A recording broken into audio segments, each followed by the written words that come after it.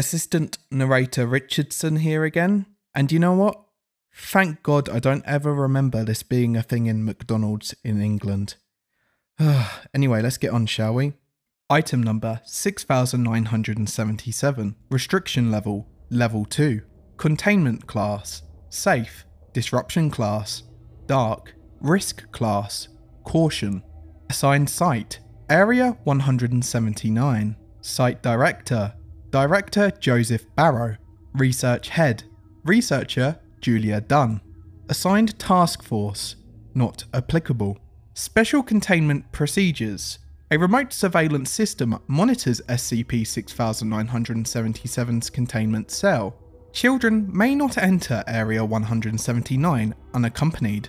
Per Addendum 6977.2, investigation into anomalous activity from the McDonald's Corporation is a top priority. Description: SCP-6977 is a McDonald's Playland Officer Big Mac climber, a playground attraction resembling former McDonald's mascot officer Big Mac, the primary law enforcement in McDonaldland, featured in commercials until a rebranding exercise in 1985.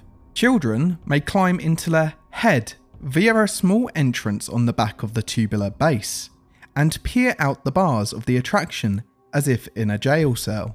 SCP-6977 displays signs of sapience. The anomaly moves the top portion of its head autonomously when communicating with children under 9 years of age. Individuals over 9 cannot perceive SCP-6977's speech. When the top half of SCP-6977's head descends, the bars remain static, piercing the structure's upper bun.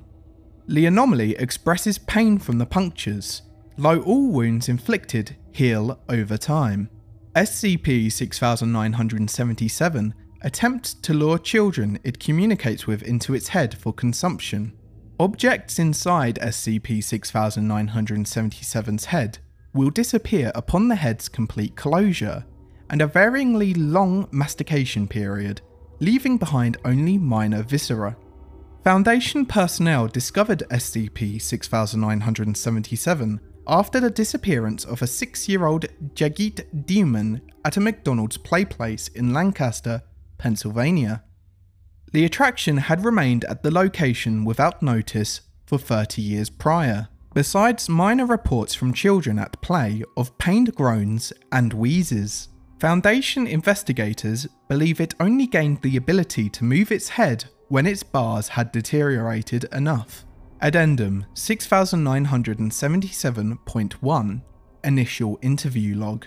After ascertainment of SCP-6977's anomalous properties, Dr. Dunn brought her child, 7-year-old Elizabeth Dunn, to Area 179 for an interview with the anomaly. The younger Dunn acted as a transcriber. Playing log now. Dr. Dunn and 2 armed guards escort Elizabeth Dunn into SCP-6977's containment cell. SCP-6977's head starts moving. A child. A tasty child for me to eat. You do talk. I talk, yes I do talk. I'm a fun-talking burger. Why don't you crawl inside? I can't. Mummy told me to ask you some questions, and then I can get a treat. Oh, fuck. No, not here. What does fuck? I eat one goddamn child and I get sent to the containment freaks. Fuck, you're all the worst. At this point, brown fluid leaks from where metal bars pierce the top half.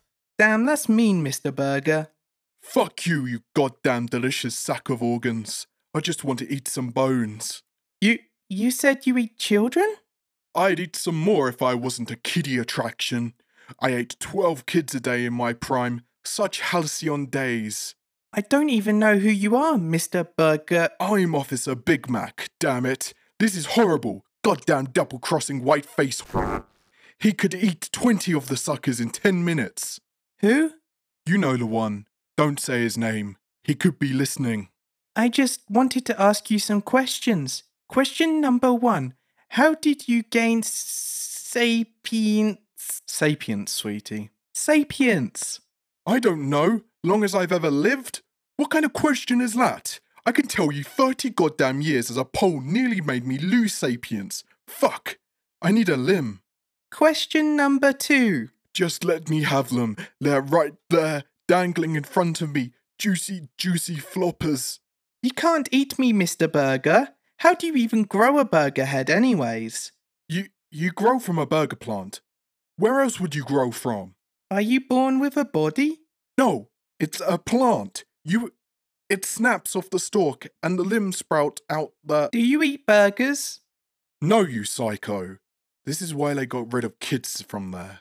Well, that and the whole no witnesses thing. Stupid scrumptious bastards. From where? You know, you, being the person reading this file, you know more than anyone else. I'm not risking it myself. 1977. Never forget. Well, it was nice talking to you. I've got to go now. Bye. No, don't go. I'll tell you everything you need to know. I swear it. I'm telling you. If you tell me the name of the place, I'll give you the biggest child I can. For me? Ripe? Plump? All those words. Oh, thank fuck. I'll tell you all you need to know about McDonald Land. Okay. Son and attendees leave the cell. Hey, wait. Oh, mother of fuck. Just feed me, damn it. I'm a good cop. As a reward for aiding containment efforts, Elizabeth Dunn's request for a Burger King meal was approved, subsidised by the containment budget. Addendum 6977.2 Collected Documents. Following Addendum 6977.1, Area 179 filed a Razor inquest for mentions of McDonald Land. No uploaded Foundation intranet documents were found. Further requests emphasising the concerning nature of SCP-6977's awareness of the Foundation and a lack of other McDonald's-based anomalies on record led to Razor searching its physical archives. 3 documents were found. First document. Containment proposal. Submitted 10th of the 19th, 1976. Abstract. With the raid against NX 191, McDonald Land, imminent, the Foundation requires an inconspicuous and reasonable cover story for the Nexus' sudden disappearance. We propose a faux legal battle between Sid and Marty Croft and the McDonald's Corporation. In such a case, Sid and Marty Croft would sue McDonald's for plagiarising characters from the TV series HR Puff and Stuff in their McDonald Land advertising campaign. McDonald's losing such a case would reasonably result in a drastic altering or halting of the McDonald Land campaign. We would requisition professional actors to play the parts of the representatives from both companies, advertising agents, and judges. In recompense for false legal proceedings, via our contacts with Henson Associates Inc., we would provide Sid and Marty Croft with financial assistance. Please contact the NXMCD Site 25 Office of Containment Proposals for a full copy. Document 2, Site 25 Memo. In preparation for the raid on NX 191, please attend sessions on the nomenclative detachment. It is imperative that POI 982 is not referred to by name. No POI 982 exists in Foundation records. Document 3. Transcript of found videotape. Labelled Send to 25. Heavy video distortion.